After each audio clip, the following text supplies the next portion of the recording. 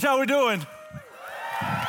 Hey, if we haven't met, my name is JP. It's a privilege to be with you. If you're tuning in from somewhere else, Fort Worth, Houston, anywhere around the world, El Paso, listening as you drive, man, we're so glad that you are with us, worshiping, diving into God's word with us this evening. And so if we are friends on social media or anything like that, you know, last week was my son's birthday. So I have a son, he's 6 years old. His name is Weston. He just turned 6 years old last week. And last week was his birthday. And so we do birthdays big in our house. Anybody else do that growing up? Birthdays big? Okay, good, like 5 of you. And so he had a party. We went to Nickel-Rama. Anybody been there? Awesome. It's like an arcade here in Dallas, DFW. And it's, you know, where it's like a nickel basically is a quarter. And we're cheap parents, so we went there. And so here's what that meant. Every day last week, he'd wake up, Daddy, it's going to be my birthday, you know. Daddy, I'm going to have a party. I'm like, dude, I know I'm throwing the party. I'm paying for the party. He's like, oh, the next day, Tuesday, it's my birthday. My birthday party's coming up. I'm like, I know, buddy. I know. Birthday party's coming up. And then Wednesday, hey, my party's coming up. It's coming up. I was like, I know, man. I know. He's like, let's go through the invite list again. I'm like, well, you got your cousins and our friends. And anyways, and so and then Thursday, hey, my party's coming up, you know. And if I'm completely transparent with you, like, this idea, he kept saying the same thing. I can't wait for my party. I can't wait for the party. And he's really describing me, like 16 into my young adult years. Like that's basically how I lived life. Whatever was going on, I can't wait for the party. Like that's who I was. It started in high school, you know. There was like, whose parents are going to be out of town? We're going over there. Right? We'll hang out at your place, or we would do pastor parties. That's pasture parties, not pastoral parties. Those are different things. Pastor parties. And so we'd go hang out in high school, and then college came around, and it was foam parties. Frat parties, sorority parties, who has the function, and then we'd get the fake IDs, we'd go to the club and the bar, and it was just like living for the weekend. In college, you stretch out the weekend. It starts on Thursday night. That was college night. That's where the drink specials for the college kids were. So we go Thursday, Friday, Saturday, right? And then I graduated from college, moved to Dallas, and it was just more of this. I can't wait for the party. And I would sit at my desk Monday just thinking, can't wait for Friday to get here. Start with the happy hour, you know, and then the happy hour will turn into evening, and then we'll go to this bar. It's kind of pregame, and then we'll go to this club. There's a club on Lower Greenville here in Dallas, like the bar scene was the Beagle. It's not there anymore, and it's just where my heart was. I moved 5 times, all within 1 mile of Lower Greenville. And specifically at that place, my friend's sister was a bartender there, so I had this VIP card, which meant you didn't have to wait in all the long lines with those losers. You could go around the side door, you know, and you didn't have to pay a cover, and the guy would wave you in, and you go in like a baller, and you have this booth, and it was just like that. We loved that place. It was our country club, if you will. You get the bottle service there, the setup there. And I wasn't a believer, like if we don't know each other, like I wasn't walking with Christ at this time. But I remember the thrill of just thinking, man, I don't know what's going to happen. You look forward to the weekend, and it's like, hey, we get we get some drinks in us. You're dancing on the dance floor. Everybody's hot and sweaty. You're dancing with some girl that you don't know, and even that's kind of fun and exciting. You don't know where it's going to go. She may go home with me. I may go home with her. I don't know. My friends may get in a fight. I might get in a fight. I just see that thrill of like, man, I just don't know. I'm just carefree. I'm young, wild, and free. It's funny because we went back down there, my family and I, we were eating down in Lower Greenville 2 weeks ago, and just driving through the parking lot, like, oh yeah, I remember we got in a fight there one night. No, that's where I was with my wife, and I was like, that's where some girl tried to pay your brother to take him home, and that's where Travis got so drunk he jumped up on top of a Porsche. That was not a good night, and just like reliving these memories, they were like just flooding back to me from a time when I couldn't wait for the party. And I'm not here to tell you like, hey, I'm a pastor now, and I look back and it wasn't fun at all. It was so much fun. It was so much fun. You know, like I imagine heroin is so much fun. I mean, it'll kill you. But it's so much fun. It's got to be right. People give their life to it. And so I'm not here to tell you it wasn't fun. I'm here to tell you maybe it was too much fun. Maybe it was something like that whole idea of I can't wait for the party. Like, what if I look back on those years and constantly showing up Monday at work and I can't wait for the party? See, my whole life was passing me by. I wasn't living in the moment. I was just looking forward to the next party, the next thrill, the next excuse to do something stupid.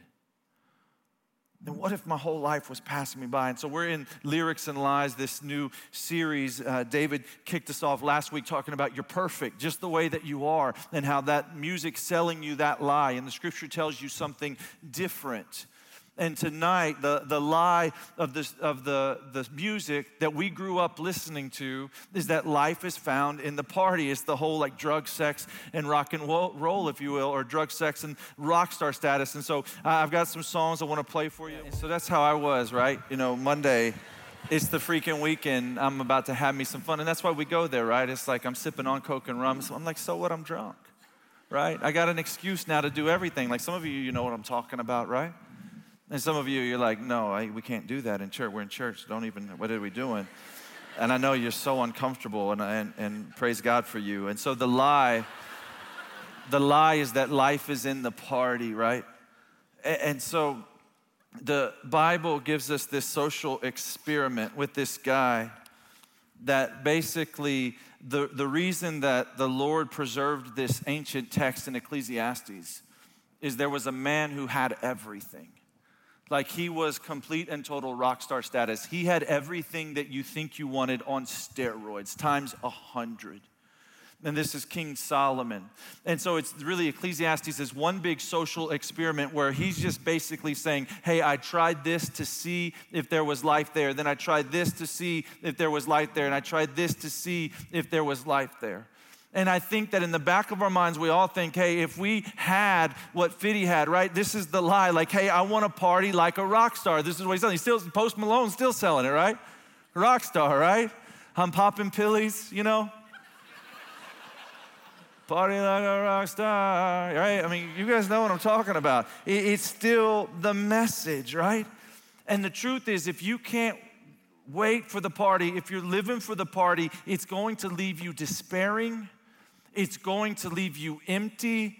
It's going to leave you depressed. There's nobody that has continued to chase the party and found satisfaction. It hasn't happened. In fact, there's this one researcher from Sydney who studied 12,665 popular musicians, rock stars, rappers, if you will, to see if their lifestyle actually shortened their life, because that was a popular belief. Does it actually shorten life? She studied 12,665 of them. This is what she found. The average lifespan of a rock star was shortened by 25 years than the general public. The suicide rate among musicians that she studied compared to the general population was up to 7 times higher, 700% more likely to commit suicide. The homicide rates among musicians are 8 times higher than that among the general U.S. population. And so I want to look at how life is not found in sex, drugs, or the rock star status. We're looking at King Solomon. Post Malone actually wrote Rockstar about King Solomon. That was about him. No, I'm lying about that. That's not true. He had enough sex to make Hugh Hefner blush, this guy. He drank enough wine. In fact, he owned the distillery. He owned the vineyard. He owned the brewery. That's this guy. Wasn't just taking shots of Patron. He owned Patron, this guy. He rock star status like Mick Jagger. He's the original Kanye, Solomon. He's the OG Kanye. That's who we're reading about right here. And he says this, I said to myself, Ecclesiastes chapter 2, verse 1. I said to myself, come now, I will test you with pleasure to find out what is good.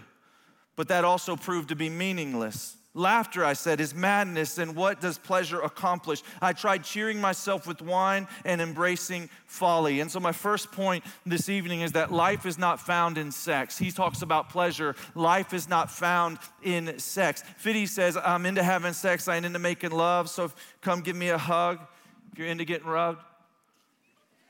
Ludacris, maybe you heard of him. He says, I want to lick you from your head to your toes.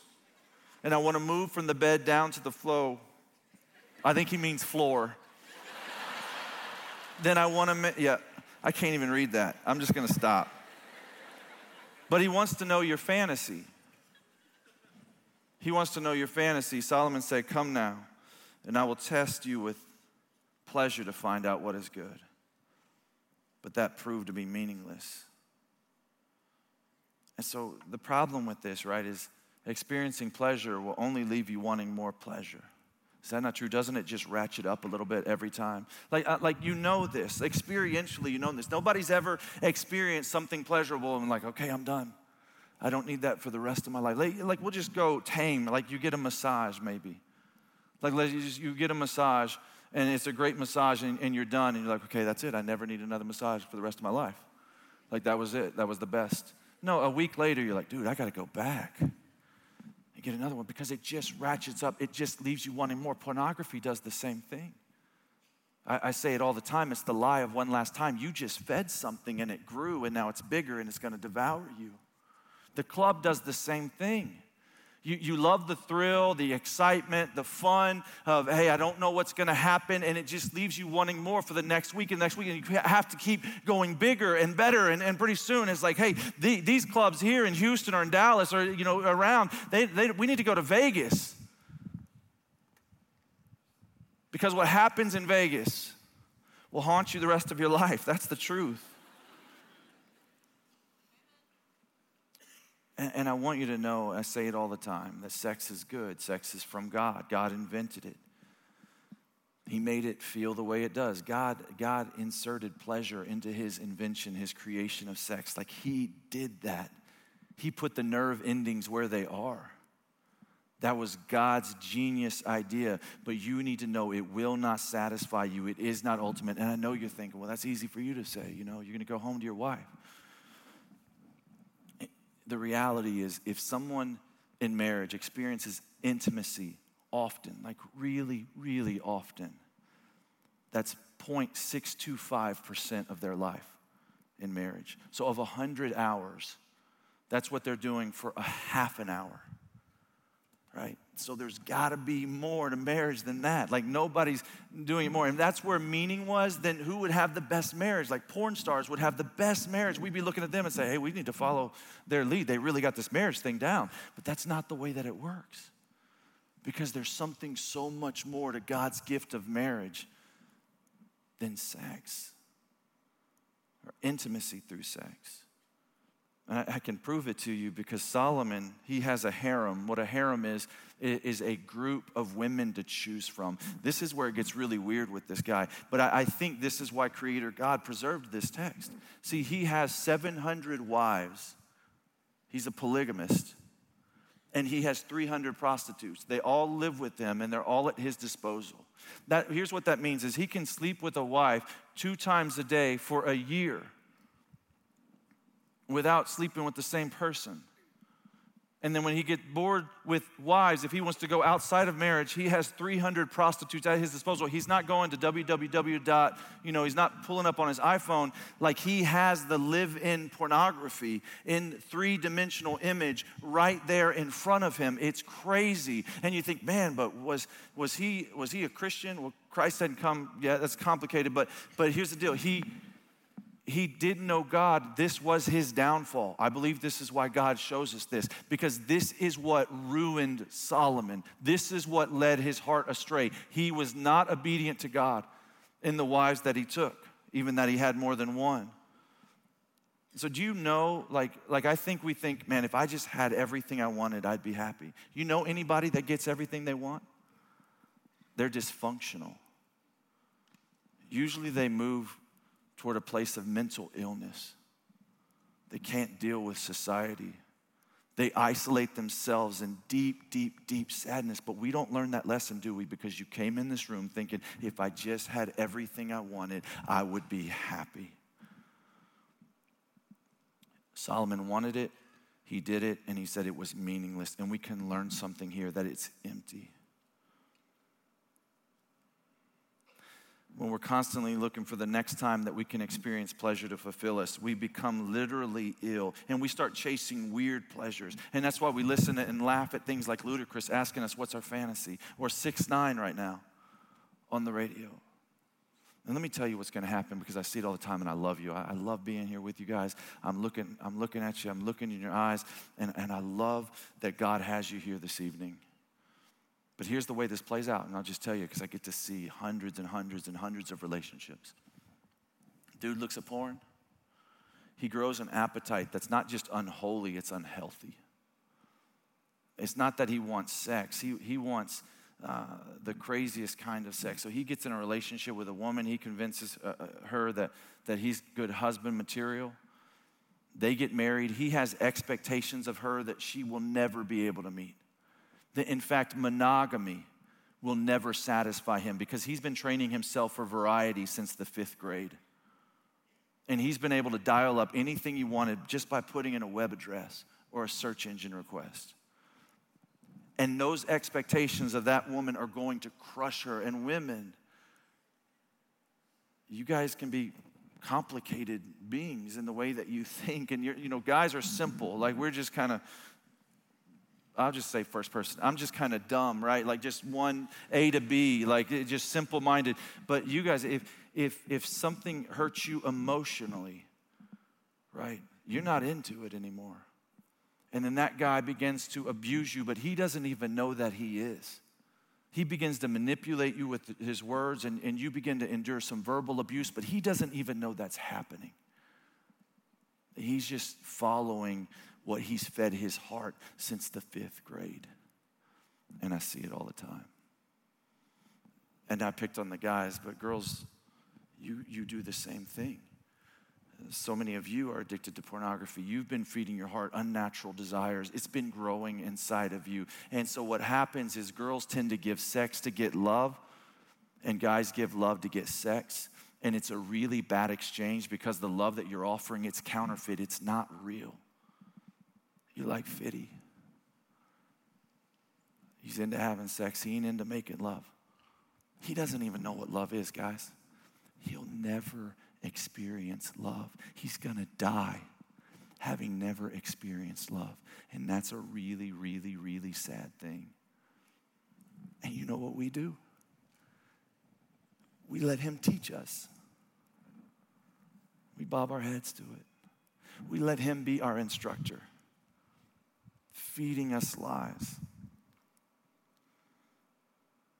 Solomon says laughter is madness. And what does pleasure accomplish? And then he says this, I tried cheering myself with wine, right? So now he's moving on to this idea of, hey, how can I experience pleasure? Like he's talking about laughter. I like laughter.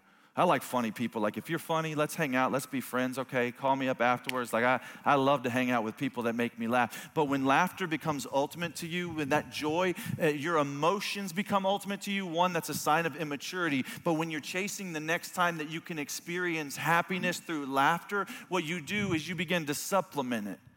You want to feel good. And so you get high, you smoke something, you snort something, you pop something, or you drink something. And then that becomes a normal part of your life. And so my second point is life is not found in the next high. Life is not found in the next high. Fiddy says, you can find me in the club, bottle full of bub. Look, mommy, if you got I got the X if you into taking drugs. LMFAO says, party rock is in the house tonight. Woo. Everybody just have a good time. Yeah. And we're going to make you lose your mind. Everybody just have a good time. One more shot for us, another round. Fill up my cup. We don't mess around. I tried cheering myself with wine. Can I tell you something? I like a nice glass of wine. True story. Sometimes, not very often. Every now and then. In fact, this past weekend, my friend had a birthday party, and we went over. It was a dinner. And they had an expensive bottle of wine in the middle of the table. I didn't pay for it. I don't pay for it. But he did. And so I had a glass. And can I tell you something? I think it was God-honoring. Like communion, like fellowshipping with other believers, celebrating someone's birth, having a glass of wine. I don't have any problem with you have a glass of wine as long as you know what the scripture says about it. I don't think it's a sin. That's not my message. That's not what I'm here to tell you. But you having 3 glasses of wine might be a sin. You needing a glass of wine might be a sin. You ever done that? You come home like, oh, rough day, I need a glass of wine. Oh, you need one? Really? Oh, you want to use it? Is that, oh, you want to alter the way that you want to use that to alter the way that you feel? That might be a sin. That could be problematic. Let's talk about that for a minute, right? And so some of us, we move to this place where we don't even realize, and then people will say, well, alcohol is not really a big deal for me. Really? Then stop. Oh, drinking's not a big deal for me. Oh, it's not a big deal for you. Great. Never do it again. Because if that's hard, then let's agree it's a big deal for you. That matters. When something's not a big deal for you, you can just say, oh, I don't need to do that anymore, right? I'm done with that. And so I think the why is really important. And if you drink for a feeling, like if you don't want to go somewhere because there's not an open bar there, or you want to go there because there is an open bar there. Like, hey, you want to go to this wedding? I don't know. Is there alcohol? And all of a sudden you're like, no, I don't really want to go. Like, you might have a problem.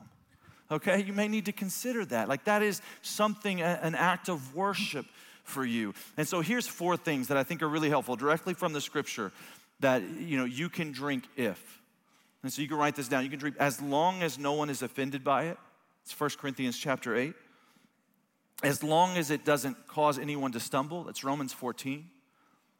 And so that just means like if somebody's there and they're going to get drunk or be more inclined to get drunk because you're there, then you don't do it. If someone's there and they'd be offended by you drinking, then don't do it. Don't even consider it. As long as you don't get drunk, that's Ephesians 5:18. And as long as you do it for the glory of God. Again, if you're sitting there, that's 1 Corinthians 10:31. Whether you eat or drink, whatever you do it to the glory of God. If you can do it to the glory of God, then praise Him. But if you can't, don't. Then don't do it. And I'm just going to tell you that you going out there to drink so that you can do something that you wouldn't be courageous enough to do sober, that's not you doing it to the glory of God. That's problematic. Stop it. It's not God-honoring, right? And can I tell you something? It's not an excuse. I was drunk is not a good excuse for anything. Like, I don't know when that became okay.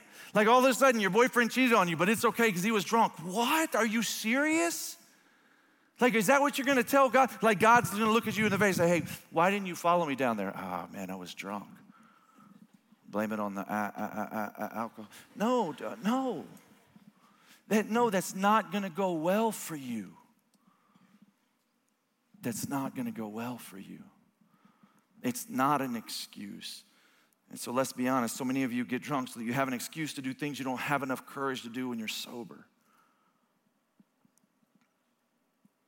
Let's learn from Solomon for a minute. This dude partied, okay? Like, he partied more than any of you partied. That's the truth. Like, he would have 15,000 people over for dinner every night. One of his parties he invited, this is straight from the scriptures, 1 Kings 4. He invites everyone in the kingdom over. What he had for dinner that night, he served 22,000 cows. Not 22,000 fillets, 22,000 cows. This is true, literal story. Like, this actually happened. I can't even get my head around that. And you say, well, why does that matter? Why would we know? Just so that God is showing you, hey, you never partied like this guy. And he's telling you it was meaningless. It is meaningless. And you say, no, man, you don't understand. We partied big, JP, okay? Like, I was the president of my fraternity, and one time we got this keg, and Solomon's laughing at you. He makes your party, your little foam soiree, look like my 6-year-old's birthday party, okay? And there was no keg there, right? It was like community and family and friends, and that's what he makes your party look like. And he's saying, hey, it was meaningless. There wasn't life there. It's going to leave you empty. And so you drink to try to escape reality, but the problem with that is reality is still there when you're done. And the problem with that, friends, is you never learn to deal with reality. Like, so, okay, he broke your heart. Now you got to go get wasted. Really? What if you learn to deal with a broken heart? Because life is hard. And you know what people who get wasted to deal with broken hearts do? They grow up to be moms who get wasted to deal with broken hearts or hard days or rough days at school or when the kids aren't listening. That's what happens. That's where it ends up. Oh, nobody grew up and said, hey, I really want to be an alcoholic when I grow up. But so many people do. Why? Because they dealt with the breakup with a glass of wine. 2, 3, 4. Oh, you didn't think about that, did you? Oh, you didn't know that's where that goes. That's where that goes. That's where it leads to.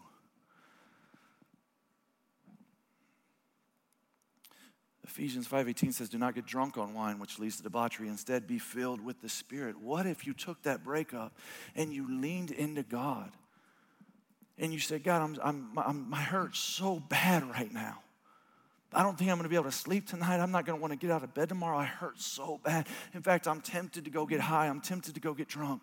I'm tempted to go hang out with my friends and do something stupid. God, Holy Spirit, would you help me? What if you did that? What does it mean to be filled with the Spirit? In context, it's like, what does alcohol do? It removes your worries. It numbs you to life. What does the Holy Spirit do? When you trust Him, He removes your worries. And He leads you to life. I don't know if you guys have seen, like this is always played out in movies, but like Limitless is one, is a show and a movie. But it's like this super drug that at first you think there's no consequences to it. And what I'm trying to tell you is there's always a consequence. There's always a hangover. Life's always waiting for you. Like, right, you pop X because you want to feel good. You do Molly because you want to feel good. And you don't realize it's draining your brain of serotonin. And then your brain's not producing enough serotonin. It's leaving you depressed or putting holes in your brain. Right? I mean, you like Coke, right? People give their entire lives to Coke. And I've sat with people right up here trying to tell me, no, but THC, it doesn't have drawbacks. And I would just say, you're a fool. You're a fool. Show me the last person that getting high made them a better follower of Jesus Christ. I'd love to meet you. If that's you, I'll be up here afterwards. We can chat.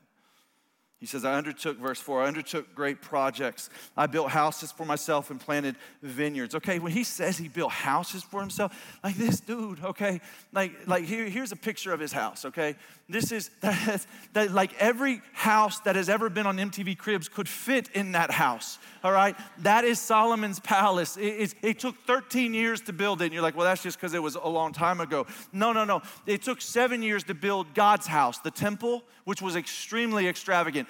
13 years to build Solomon's palace. When he says he built houses, like it's next level. I made gardens and parks and planted all kinds of trees in them, okay? Right? He's like saying, I got a 12-car garage, but only 6 cars. I made reservoirs to water groves and flourishing trees. Okay, he made reservoirs. Can I tell you something? We got a picture of the reservoirs? You know what's crazy about that picture? That's taken a day. You know what's crazy about this text?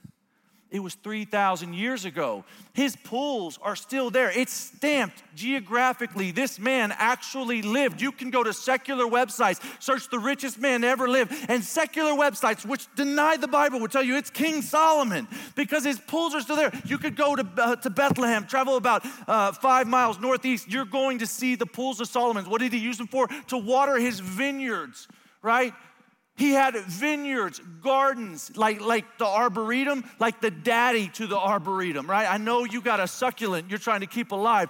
Dude had vineyards, this guy. I bought male and female slaves and had other slaves who were born in my house. I also owned more herds and flocks than anyone in Jerusalem before me. I amassed silver and gold for myself and the treasure of kings and provinces. I acquired male and female singers and a harem as well, the delights of a man's heart. I'm looking for satisfaction everywhere, and I'm coming up empty. He's the ultimate rock star. Third point, life is not found in rock star status. I know Fiddy says to party like a rock star. We talked about what Post Malone says. Let me tell you, there's this club called the 27 Club. Anyone heard of it? It's a very exclusive club. It's a very famous club. But it's not a club that anyone wants to be a member of. It is a list of rappers and rock stars who have died at the age of 27. There's a crazy amount of them. Mac Miller just missed it by 1 year at 26. But who's on the list? Amy Winehouse, Kurt Cobain, Jimi Hendrix, Janis Joplin, Jim Morrison. All died at the age of 27. Why? Because they partied like rock stars. They did what you think you want to do. And it killed them. Like, do you see why a loving father would sit up here and say, I want something better for you. Like, I know that that's fun. I know it's fun. It's Satan's fun. It's the enemy's fun. And you're going to get hooked to that kind of fun, and you're not going to be able to enjoy normal life. You're not going to be able to sit and be content at your desk on Monday because you're going to be looking forward to the party, and you're going to be dysfunctional. And you're going to be depressed, and you're going to have to take something to feed your brain, to stabilize the serotonin, because you're constantly looking for the next party. And God's saying, hey, I don't want that for you. I want something better for you. And we all think that if we just had, fill in the blank, that we would be happy. And none of us are ever going to have more stuff than Solomon. And yet he says, no, it doesn't lead to happiness. He had the nice house, the vineyards, the gardens. He has 30,000 employees, 30,000 people that work for him. And he's not a company. That's like the amount of employees Tesla has. But he's a person. And they work for him. He has herds and flocks. He has herds and flocks. Like, you've got a little Yorkie or a golden doodle. Like, that's cute. He's got herds and flocks, this guy, right? And he's got singers. That's this times equivalent to the iTunes. So you got like 7,000 songs on your iTunes. Like, you got the new Ariana Grande album. Like, that's cute. Like, he's got Ariana Grande hanging upside down in his living room, like singing to him. Like, that's this man. He has access to the actual singers. He has gold and silver. Verse 8, his income is $1 billion a year. Not his net worth, his income, $1 billion a year. That's $2,000 a minute. That's $2,700,000 per day he makes. $2 million a day this man makes. And he says, it's meaningless. It's empty. And maybe you don't want to listen to Solomon. Let me give you some other people to listen to. You could listen to Brad Pitt. He said to Rolling Stone, he said, man, I know all these things are supposed to seem important to us. The car, the condo, our version of success. But if that's the case, why is the general feeling out there reflecting more impotence and isolation and desperation and loneliness? If you ask me, I say, toss all this. We got to find something else.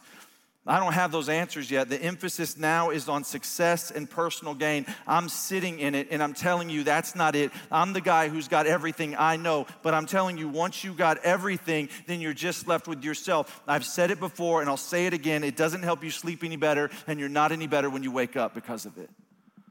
As Brad Pitt says, Tom Brady, 2009, in a 60-minute interview, he has 5 Super Bowl rings, 4-time Super Bowl MVP. He's married to a Victoria's Secret model. And he says, there's got to be something more. This isn't it. This isn't where life is found. There's got to be something else. Russell Brand said, you can't make yourself happy with the acquisition of material objects or even through romance or anything. Jim Carrey said, everybody should get rich and famous and do everything they ever dreamed of so that they can see that it's not the answer. See, those people, they're infinitely better off than you are. Not because of what they have, but because they know it won't bring happiness. And we still sit in a place where we don't have it and we think we're going to work hard tomorrow for it. And we can't wait for the party this weekend. And they're saying, hey man, that's not it. That's not it.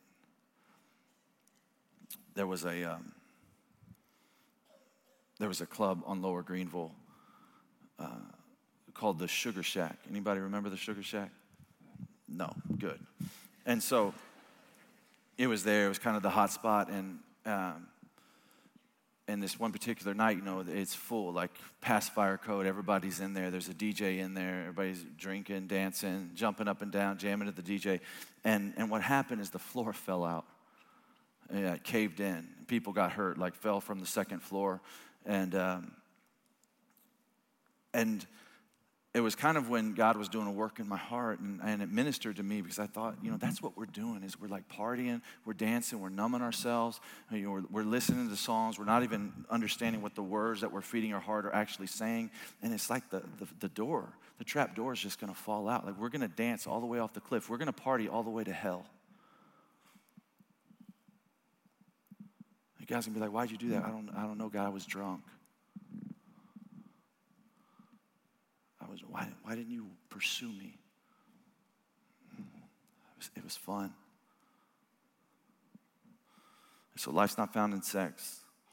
Life's not found in the next high. Life's not found in being a rock star. It's crazy because my story is I was at the Beagle 17 years ago. I was there. I was upstairs in this club, the one where I had the VIP card to, and I bumped into a friend from college. And I said, what are you doing this weekend? And she said, I'm going to go check out this church. I said, great, pick me up. She did. And I went in and I sat in the back row. And I just began to wrestle with, all right, I've always said I believed in God, but the truth is I've always done what I've wanted to do. I slept with whoever I wanted to sleep with. I drank whatever I wanted to drink. I snorted whatever I wanted to snort. I smoked whatever I wanted to smoke. I've never worshiped this God. I've always called myself a Christian, but I had to come to this place where I realized you're not a Christian. Like you can say you're a Christian, but you're not a Christian. You're not doing anything Christian.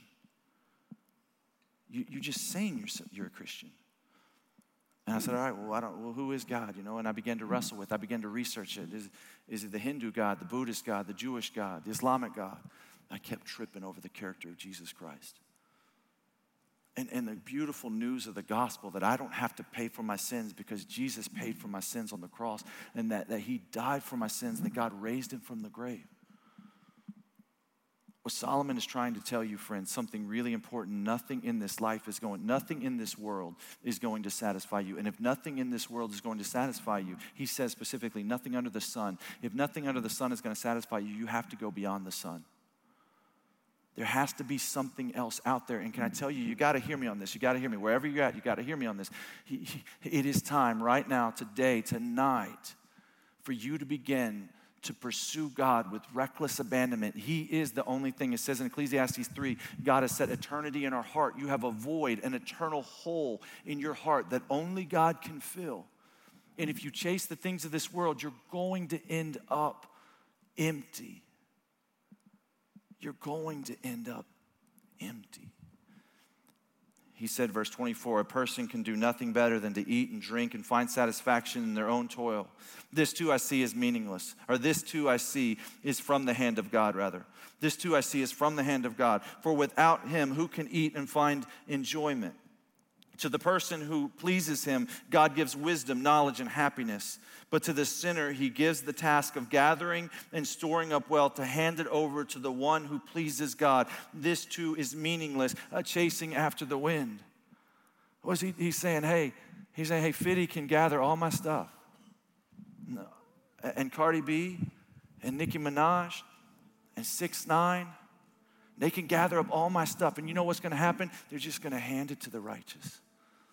Those that are going to be with me in my kingdom forever and ever and ever. They can collect it here in their little 76 years or 27 years, whatever they have. 26 years for some. They're going to collect it. And then they're just going to hand it to my children to enjoy it with me forever. So I told you tonight that the lie is that life is in the party. But the truth is that life is in the party. And the only party I know of that's bigger than the ones that Solomon threw is the one that is going to happen with Jesus in his presence. It's a party. This is the metaphor that we see in the scripture. It's a party. In Isaiah 25, it says there's going to be drinking and feasting, the best wine you've ever had. It says vintage. Can you imagine vintage with God? Like this is next level vintage. But it's from the Bible. It says there's music and dancing there. Luke 15, it says there's passion there, worship. Revelation 14. There's lots of people, but like it's friendships without flakiness or hurts. It's just like true love. Like you see them across the room on the dance floor, and it's not weird. Like, hey, he hit on my man or anything like that. It's like, oh, like, how you doing? Like, I missed you. And it's a reunion, like one you've never seen. This is 1 Thessalonians 4. Like your grandma, your grandpa, your great-grandparents, the ones that have gone before you, your parents, siblings, like you're all there together, the family of God. And it's this party, this forever kind of party, pure, unadulterated joy. A joy you've never experienced, candidly. The purest kind of joy. Like the most free anyone can be. No shame, no hurt, no sadness. It's a party. Live for that party. Like you go to bed tonight, you wake up tomorrow, you say, I can't wait for that party. How can I live for that party? And it starts today. You don't have to wait to be there, to live, filled with the Spirit. Holding this world loosely, knowing you're going to be with God forever, that's all that matters. What else is going to matter 100 years from now? How many shots you took, if you had sex or not, who you had sex with, what you did, how much fun you had. 100 years from now, what's going to matter? Live for that party. Let me pray that you would. And Father, would you help us do that? It's so easy to get trapped by the worries of this world. You know that. You tell us not to. And Father, you're such a good God to us. You're such a good dad to us. It says in your word that you desire to give good gifts to your children. Father, would you give those good gifts tonight? I pray that you would show us that we've been worldly tonight, that you would convict us of sin tonight, that you would show us where life is found.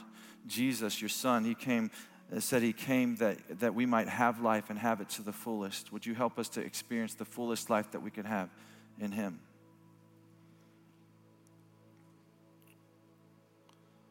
Father, would you show us that now as we sing to you?